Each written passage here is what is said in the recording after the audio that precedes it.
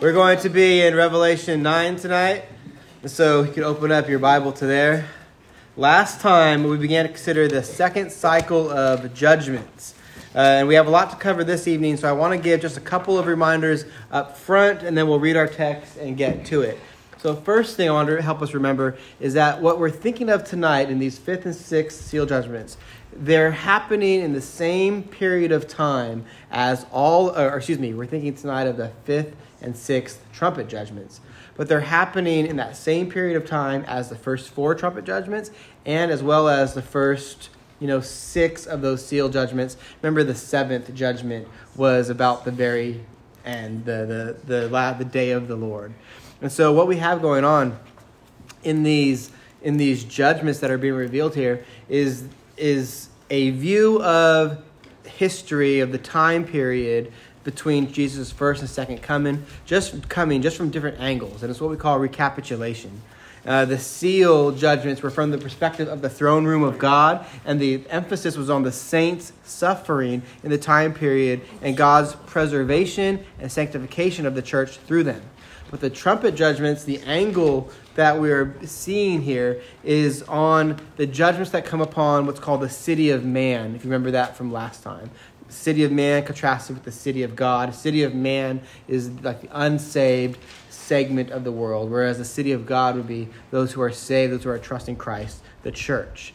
And also, later on in Revelation, John will refer to that group of people, the city of man, as Babylon the Great.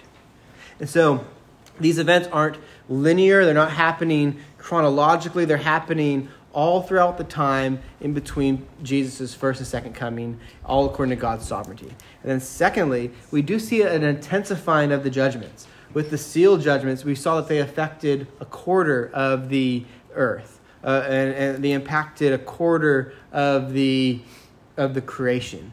And now with the trumpet judgments, we see that they impact a third of the creation. And so there's a greater scope, a wider scope happening with these trumpet judgments. Thirdly, the final three judgments of the trumpets are going to be worse than the first four. They were described as three woes. We read about that last time. The first four contained apocalyptic imagery for the kinds of countless calamities that have been happening for the last 2,000 years. Things like war, famine, economic hardship, plague, natural disasters, so things like earthquakes and fires and hurricanes, all in broad and general terms. Those types of things that happen in this age. They are, if you remember, the means for the church to engage in prayer as well as a means of repentance for the elect. That God uses them in conjunction with the gospel call in light of them to soften the hearts of the elect and to see sinners saved. And then lastly, 6 of these 7 trumpet judgments have a clear allusion to the plagues that are in Egypt. And this reminds us of the fact that the church is actually in an exodus right now. Like if you remember back to what we read in Exodus and in the end of Genesis, really, where Israel is in captivity in Egypt, and they are being, by the time we read in Exodus about it, they are enslaved, and Pharaoh is an evil taskmaster in Egypt, is not kind to Israel. They're using them. They want to be set free and serve their Lord, but they can't because they're trapped in Israel. And then God, through these 10 plagues, where he hardens the Pharaoh's heart, and he eventually causes them to be delivered, and he leads them out through the Red Sea and then through the wilderness all the way to the Promised Land.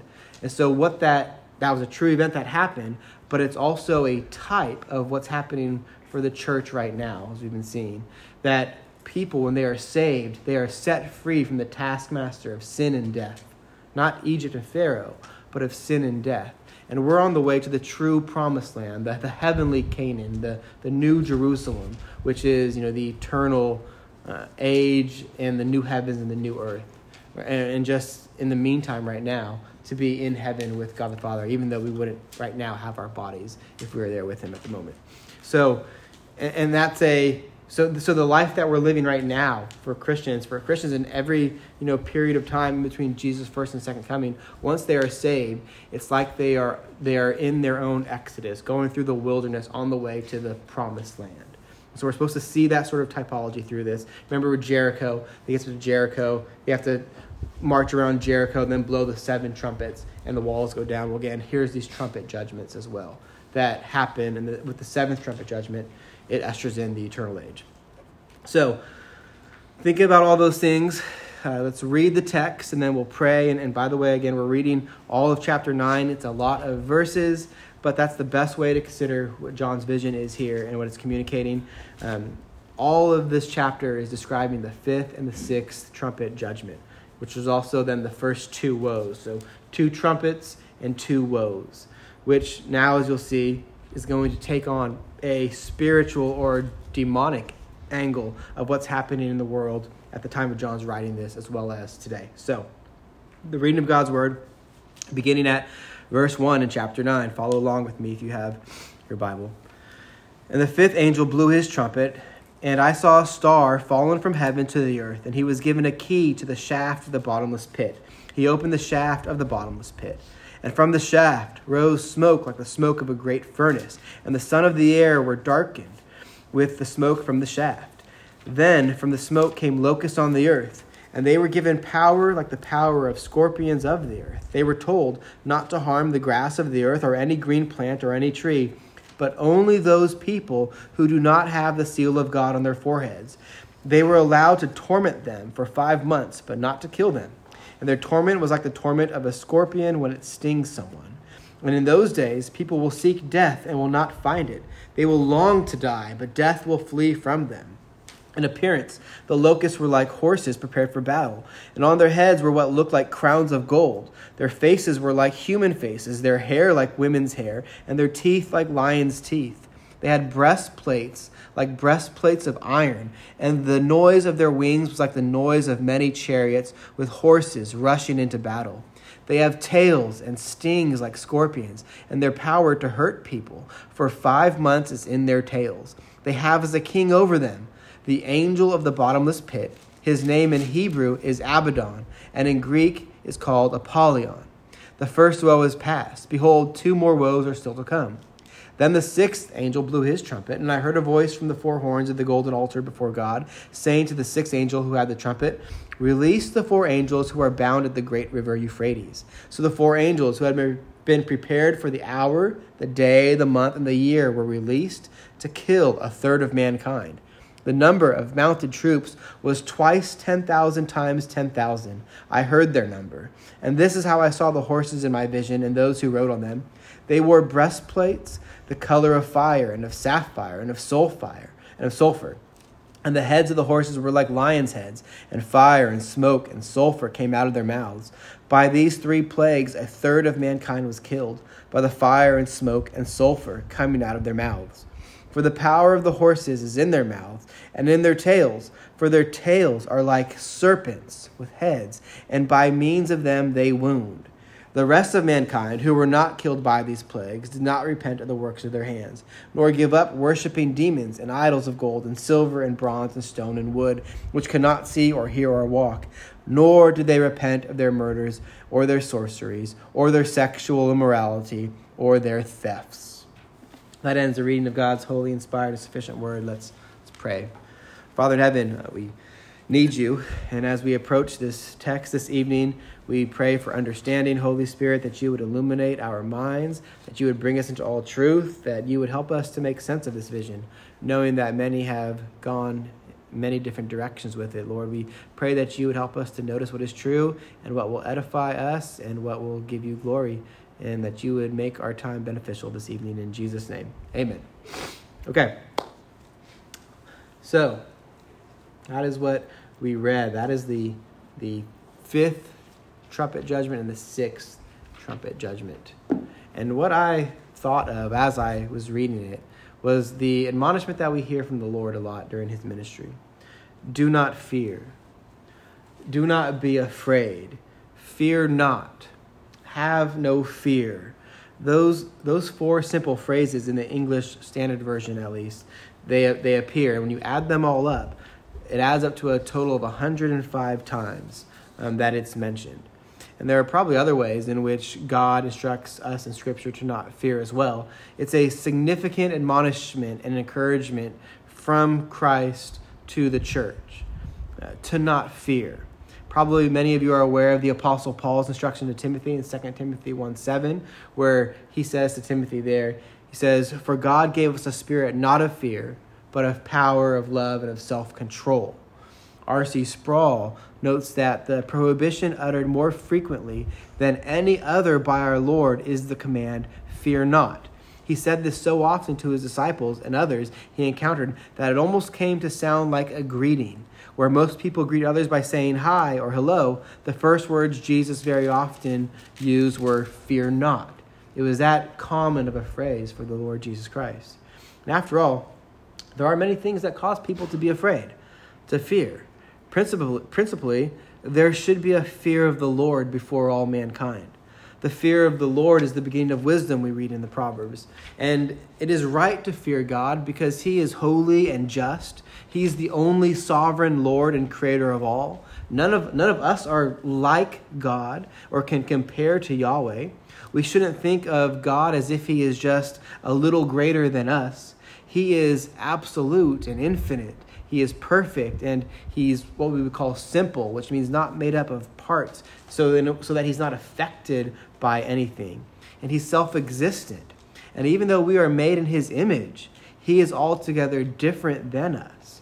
But many people don't spend a lot of time thinking of God, and we know this is true by looking at the actions and habits of people. And I'm saying in the church even, but certainly outside of the church, this is the case. God is spirit, and many people go about their lives not thinking of spiritual matters. And if they do, for many, it is vain and empty, man-made spirituality that is pursued. There are many other things that God in his wisdom through his eternal decree has purposed, which cause mankind to fear. And we have been talking about some of these things through the seal judgments and now also the trumpet judgments as well. The calamities mentioned in the first 4 trumpets, for example, like earthquakes, hurricanes, and wars and more.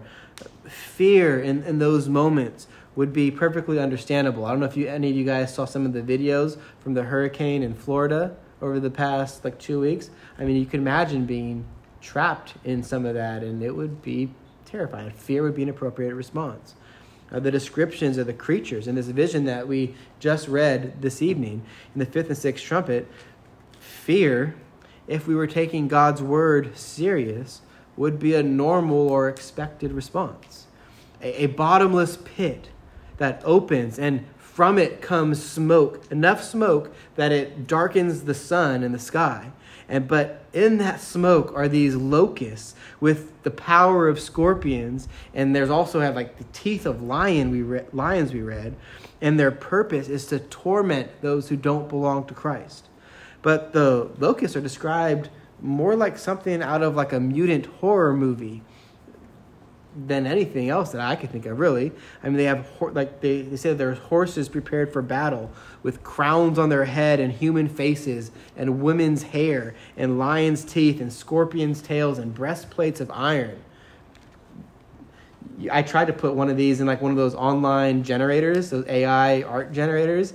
It's pretty interesting, but that's just what a computer thought of it. But there's nothing in the physical world that can compare to all these things, yet John is using things in the physical world to try to describe what he saw. And we'll talk about what these things are in just a moment, but remember, the encouragement given to Christians is to fear not, to be not afraid, that none of these judgments that John has given in these visions, which are in a true regard terrifying, none of them are greater than God.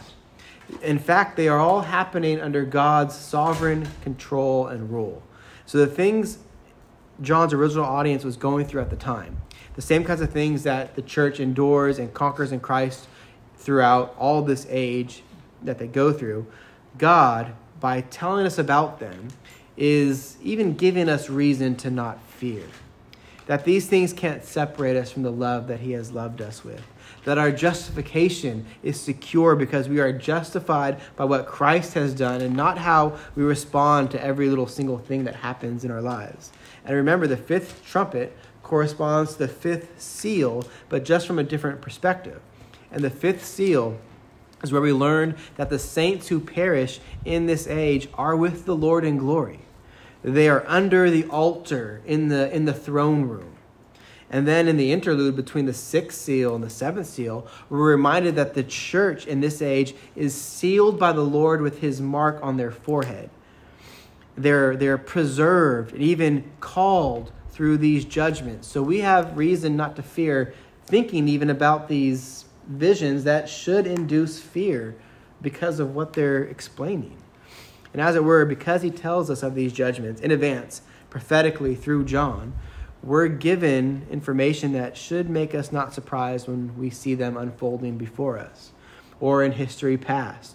And that should cause us not to fear as well, but really to rejoice in Christ because he has told us these things, to rest in Christ because he is sovereign over these things. And they are a means of graciously compelling us to remain in Christ because these things are a terror to those who aren't united to Christ. The church is not in the world. The church is not the world, but the church is in the world. But it's not the world. The church, the true new covenant community of saved people who are in Christ, Christ who has defeated death and sin, as we have been seeing, and he's using these natural events, these things like famine and ecological disasters, even through wars and oppression. These things are all being used by God to bring about his purposes, which will benefit the church. They happen through his will, which includes the gathering out of this world those who will believe and trust in Christ through faith alone, by grace alone. Those chosen in him before the foundation of the world, Ephesians 1:3. Those given him by the Father, John 6:37.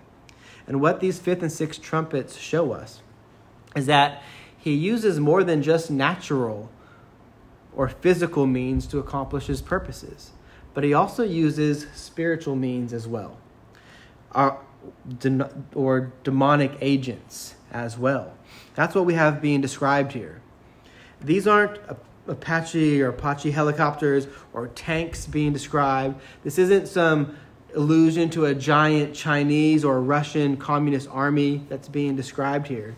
That kind of exegesis and interpretation of this text has led to much of the mystery and confusion surrounding this book that exists today.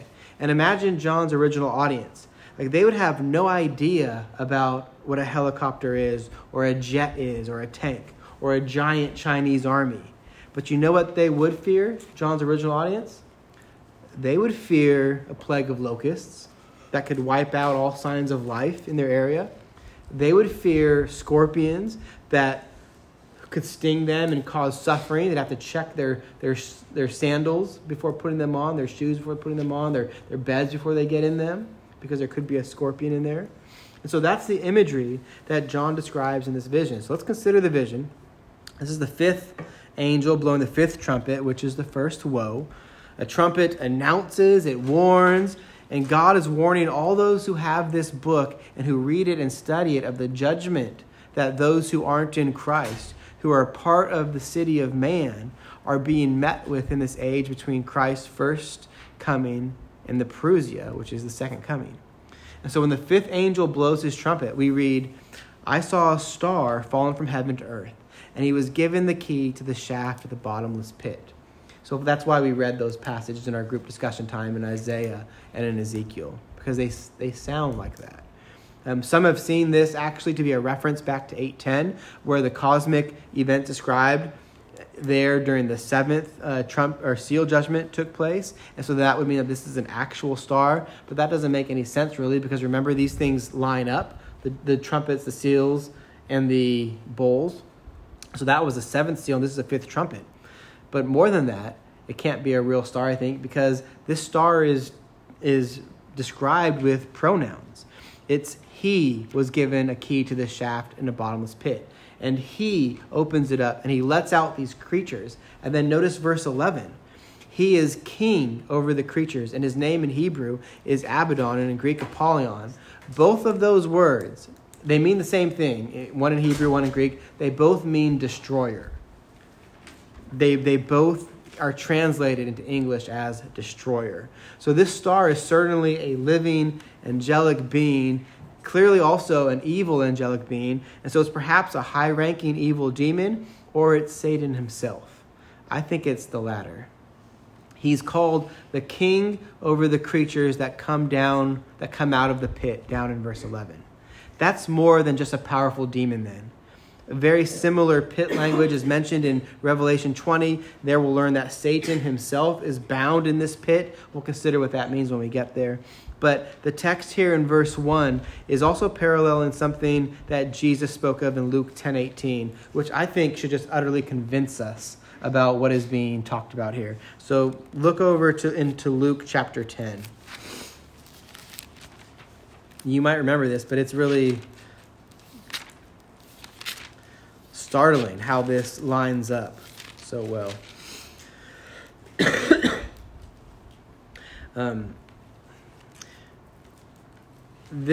We're going to read this in its context. Verse 18 is especially important, but we're going to read it in its context so you can see a little bit more of what's going on here.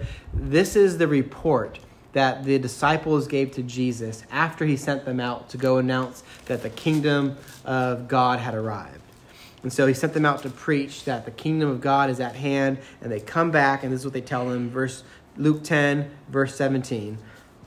The 72 returned with joy, saying, "Lord, even the demons are subject to us in your name." And he, meaning Jesus, said to them, "I saw Satan fall like lightning from heaven.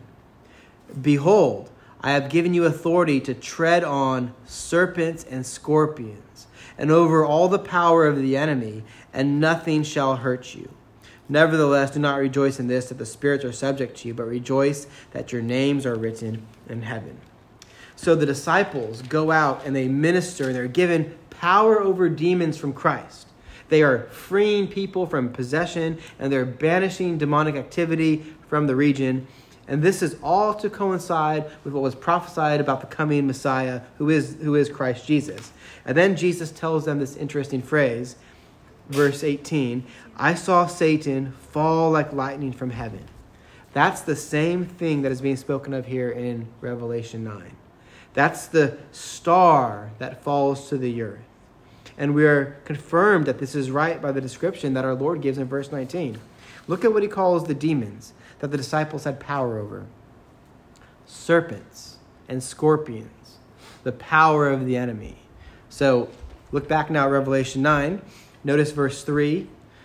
"Then from the smoke came locusts on the earth, and they were given power, like the power of scorpions of the earth."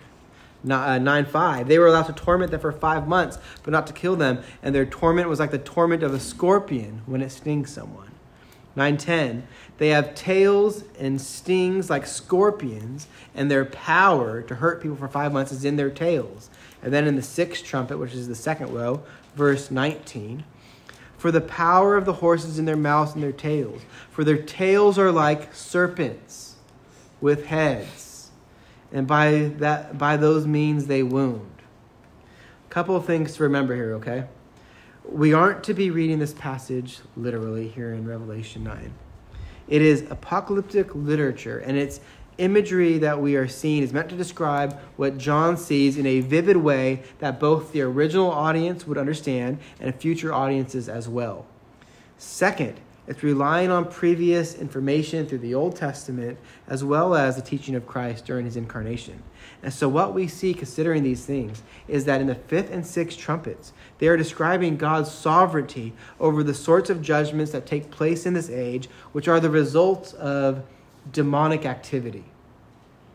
Lucifer, Satan, the devil, he is their king, the king of fallen angels, of demons. He has loosened them from where they were held. Mind you, he was given the key to this shaft, right? So Satan isn't just any devil. He's God's devil. He's on a leash. He can only do what he's allowed.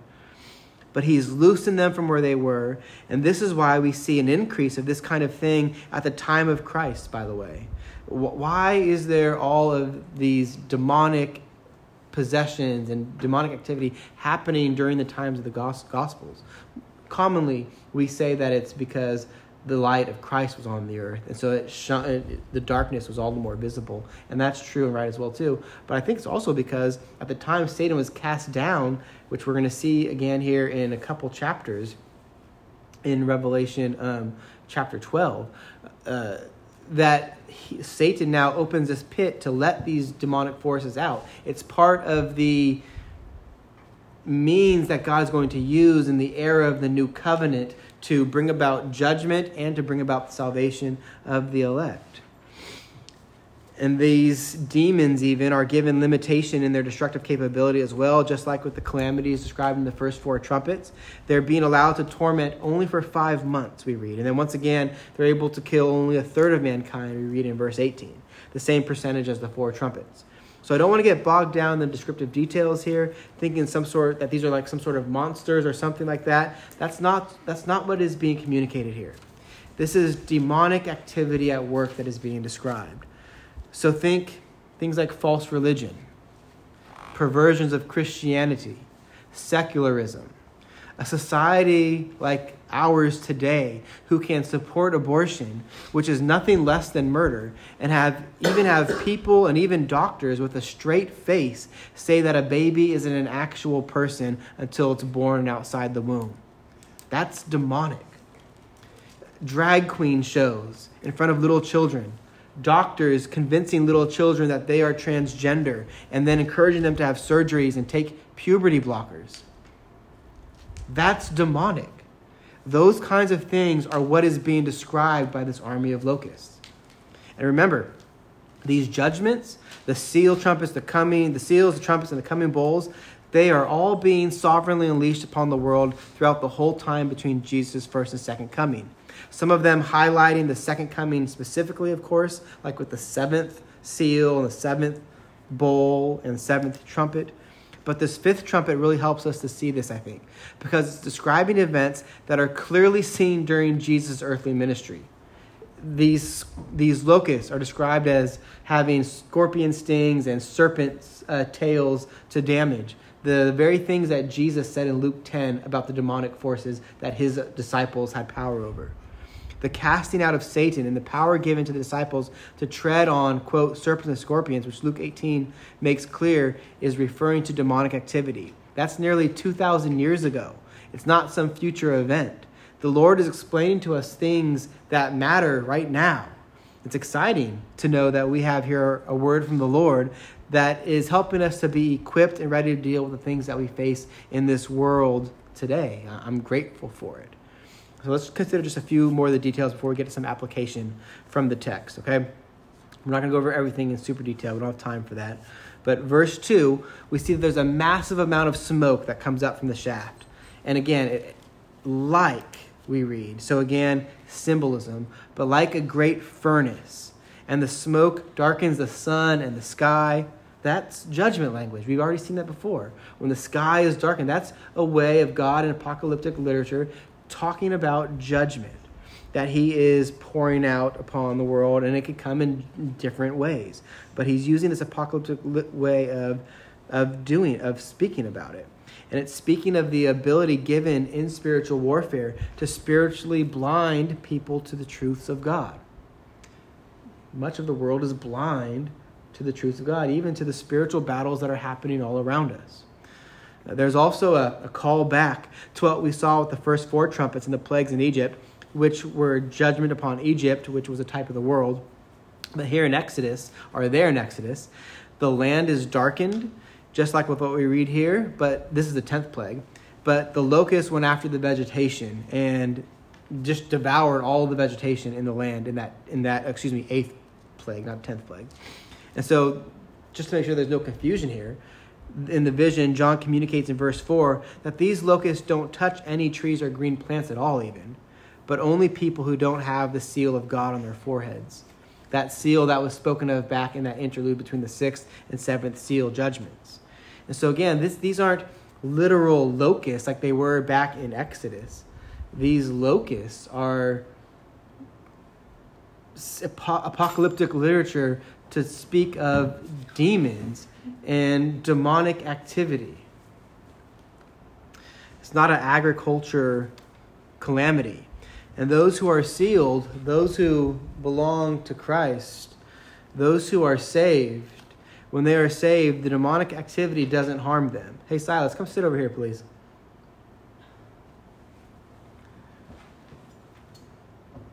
our souls are secure. Why? Because Christ has them in his hand, as it were. Christians are sealed by God. Verse 5 again. These demons are under the control of God. They don't kill, and it's for 5 months that they're allowed to do their damage. God is in charge of the length and the extent of what demons can do. And that brings us to verse 6, which is interesting. Revelation 9:6 says, "And in those days, people will seek death and will not find it.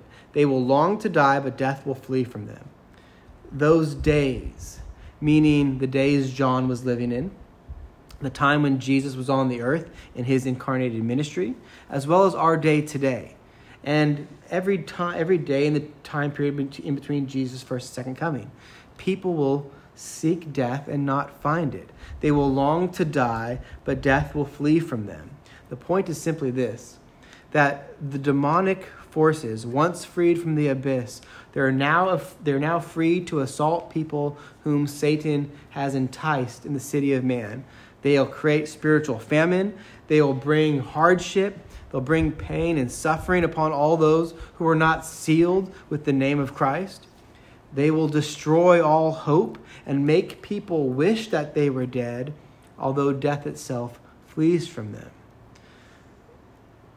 The demonic activity and army will leave these people as empty and as desolate as the locusts left the grain fields in Egypt back in the 8th plague.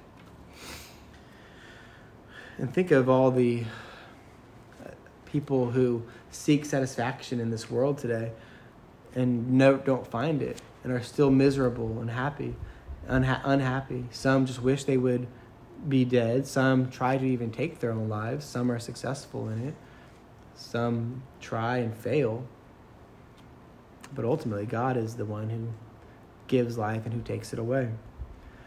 In verse 7, John calls upon a prophecy about the Lord's coming in Joel 2, and he describes the demonic force as follows. He says, "The locusts looked like horses prepared for battle. On their heads they wore something like crowns of gold, and their faces resembled human faces. Their hair was like woman's hair, and their teeth were like lion's teeth. They had breastplates like breastplates of iron, and the sound of their wings was like thundering of many horses and chariots rushing into battle.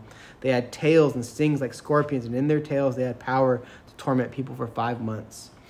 None of it is to be understood literally, of course, but it's showing us how that Satan's demonic forces go about deceiving. It's through things like war, spiritual war, or it is a spiritual war, and we are tempted through things like wealth, through sexual desire, and the battle will be fierce and the opponent is strong, and it's impossible to truly overcome their efforts outside of Christ. And these demonic forces, the demonic army, they all serve their king, who is Satan, the destroyer. He destroyed peace in the garden. He is a thief who seeks to rob, kill, and destroy. But the vision isn't done. There's another woe to consider, the 6th trumpet. And this judgment is not the final judgment, but it's connecting the previous judgments to it, because now we see that the demonic activity is going to lead to spiritual and even physical death, because of the 3 plagues that come here, that come out of the mouths of these locusts that are like horses, that have like a lion's face, the sulfur, the fire. And it brings death. Verse 18, there's a building up of judgment before the second coming of the Lord. And we're reminded again of God's sovereignty here in verse 13. Because there's a voice from the 4 horns of the golden altar before God, the place where the saints and the Lamb are, where the prayers of the saints were lifted up before the Lord back in chapter 7, I believe it was. The voice of who must be God, and into chapter 8 as well too. The voice of who must be God, the Father, or the Lamb, Christ Jesus, instructs the 6th angel to let loose 4 other angels who are bound against their will, who are prepared for a specific time and duty we read of in verse 15, to be released and to kill 1/3 of mankind. The 4 angels, they're evil angels. We know that because they're bound like the ones who are in the pit, but they have a specific task: to let free a massive, demonic, influential army from the region of the great river Euphrates. It's a number that John hears. He hears the number of them.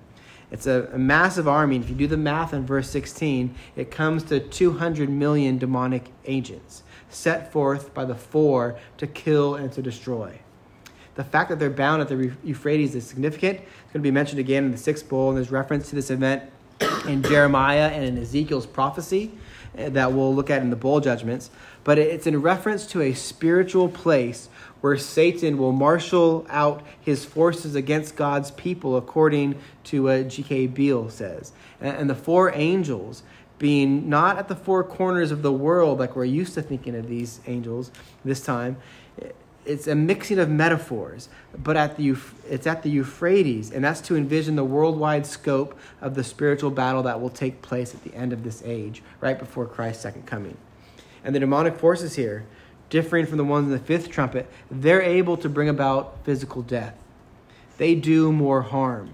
And so what John is seeing is the demonic forces that are in play at the hearts of men throughout the wars of history, especially leading up to that final battle, sometimes called Armageddon. Modernly, we might think of World War I or World War II, and the atrocities that the Germans did to the Jews, or what Mussolini did, or the murders of Stalin in Russia, or what's happening in China over the past few decades, or in North Korea, or even some of the shady war acts committed by the USA.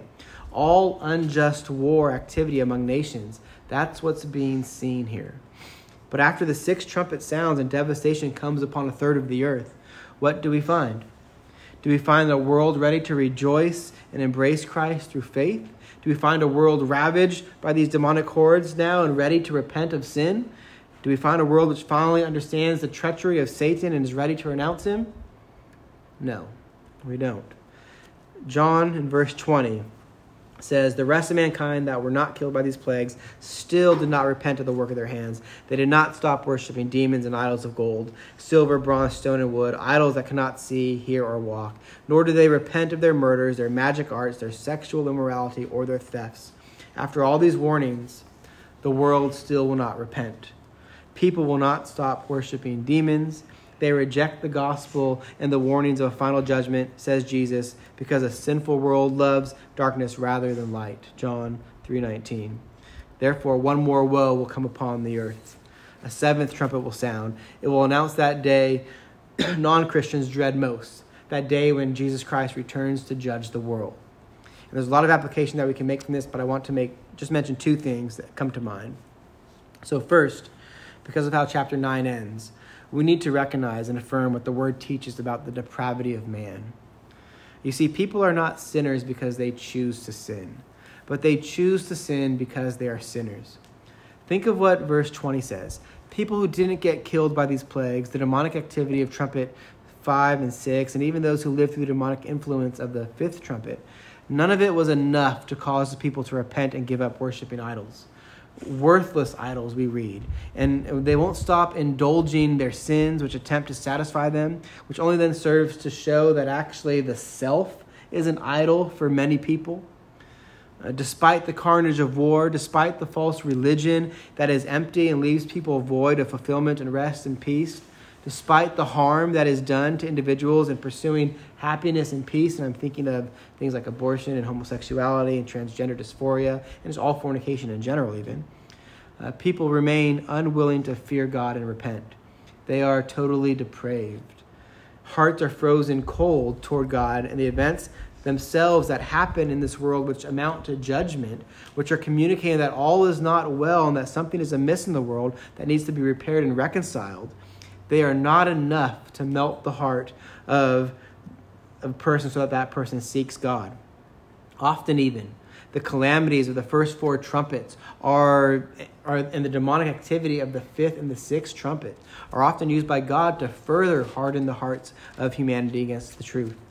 People, ever since the fall of Adam in the garden, are innate sinners. It's humanity's default position. The truth of God is before all of mankind, and mankind is suppressing that truth in their unrighteousness, we read in Romans 1. But the problem goes even deeper than that. James, the brother of the Lord, writes that wars and fights among us are the result of sin in our lives. Why do you wage war and fight among yourselves? Is it not because of the sin that dwells in you? that people lust and they desire what they can't obtain, what they want, then they kill for it. This wickedness lives inside of humanity, and it especially leaves fallen humanity open to demonic influence like we read of.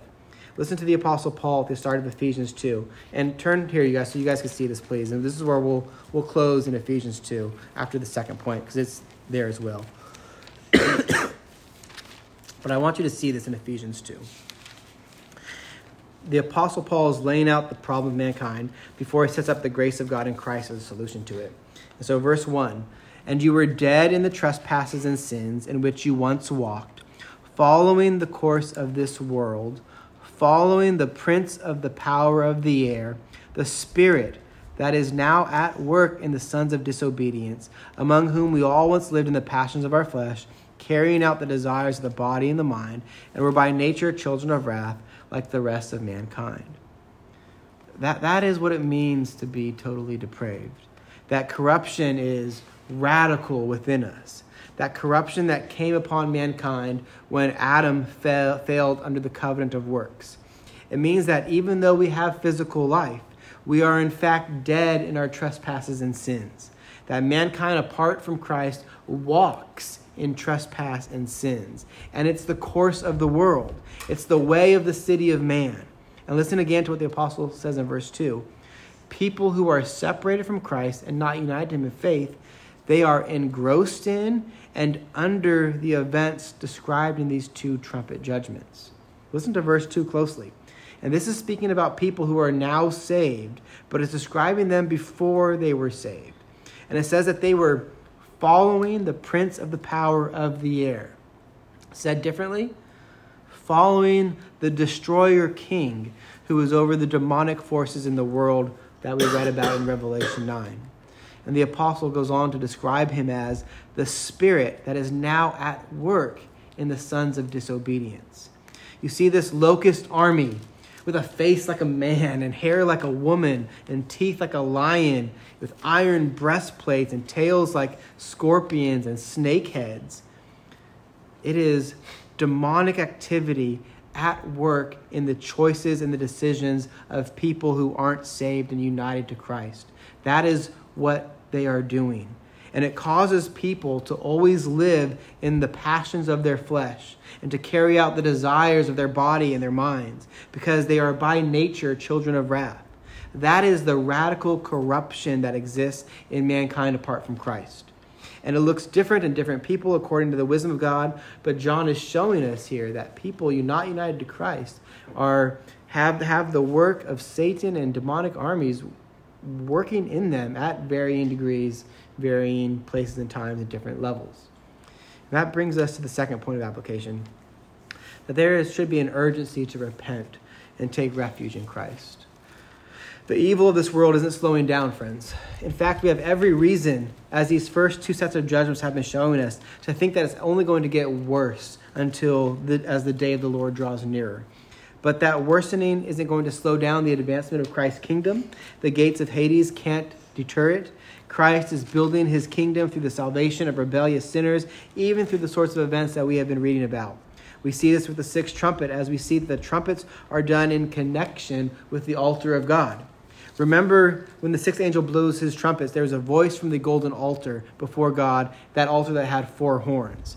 Well, horns are often symbolic of power, and this is that same altar that the saints were under where they were cleansed by the blood of the Lamb and they were clothed in white. And that is the power that we're to think of with this altar. The power to overcome the wages of sin and to reconcile people from every tribe, nation, and tongue, hence the 4 corners. And so in the Old Testament, the altar was the place of atoning blood and priestly intercession. It was the place of forgiveness and cleansing from the defilement of sin, standing just outside the veil of the most holy place, the ark where the Ark of the Covenant was. The golden altar was positioned by God for the propitiation of his holy wrath and the expiation of sin's offenses, so that sinners would be reconciled to him.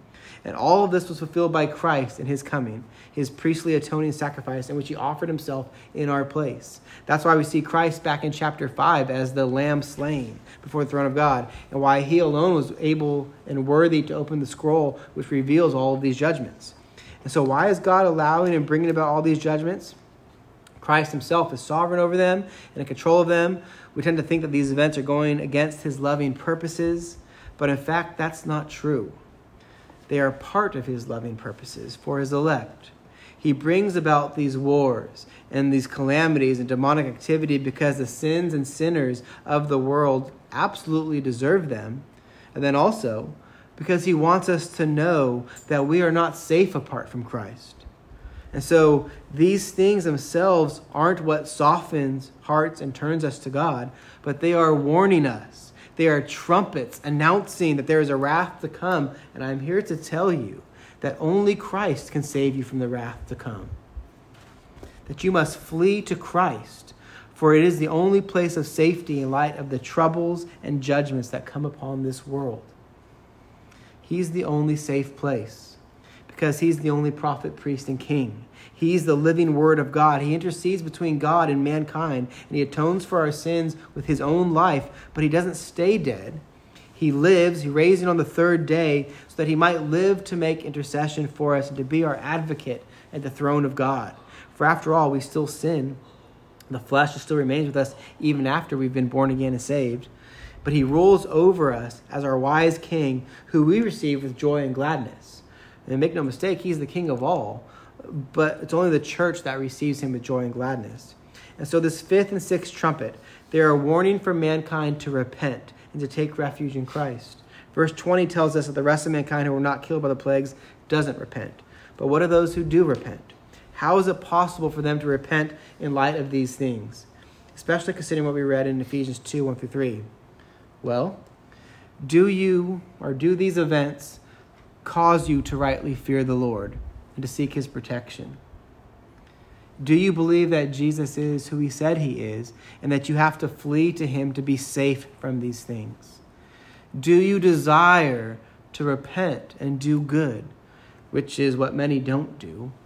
We read of in verse 20 and 21. Well, if you are doing those things, then it's because of what Ephesians 2 continues to say after verse 3. So let's read this. Look at it as I read it. Follow along with me, and we'll close with this. Verse 4. But God, being rich in mercy, because of the great love with which he loved us, even when we were dead in our trespasses and sins, made us alive together with Christ. By grace you have been saved, and raised us up with him and seated us with him in the heavenly places in Christ Jesus, so that in the coming ages he might show the immeasurable riches of his grace and kindness toward us in Christ Jesus.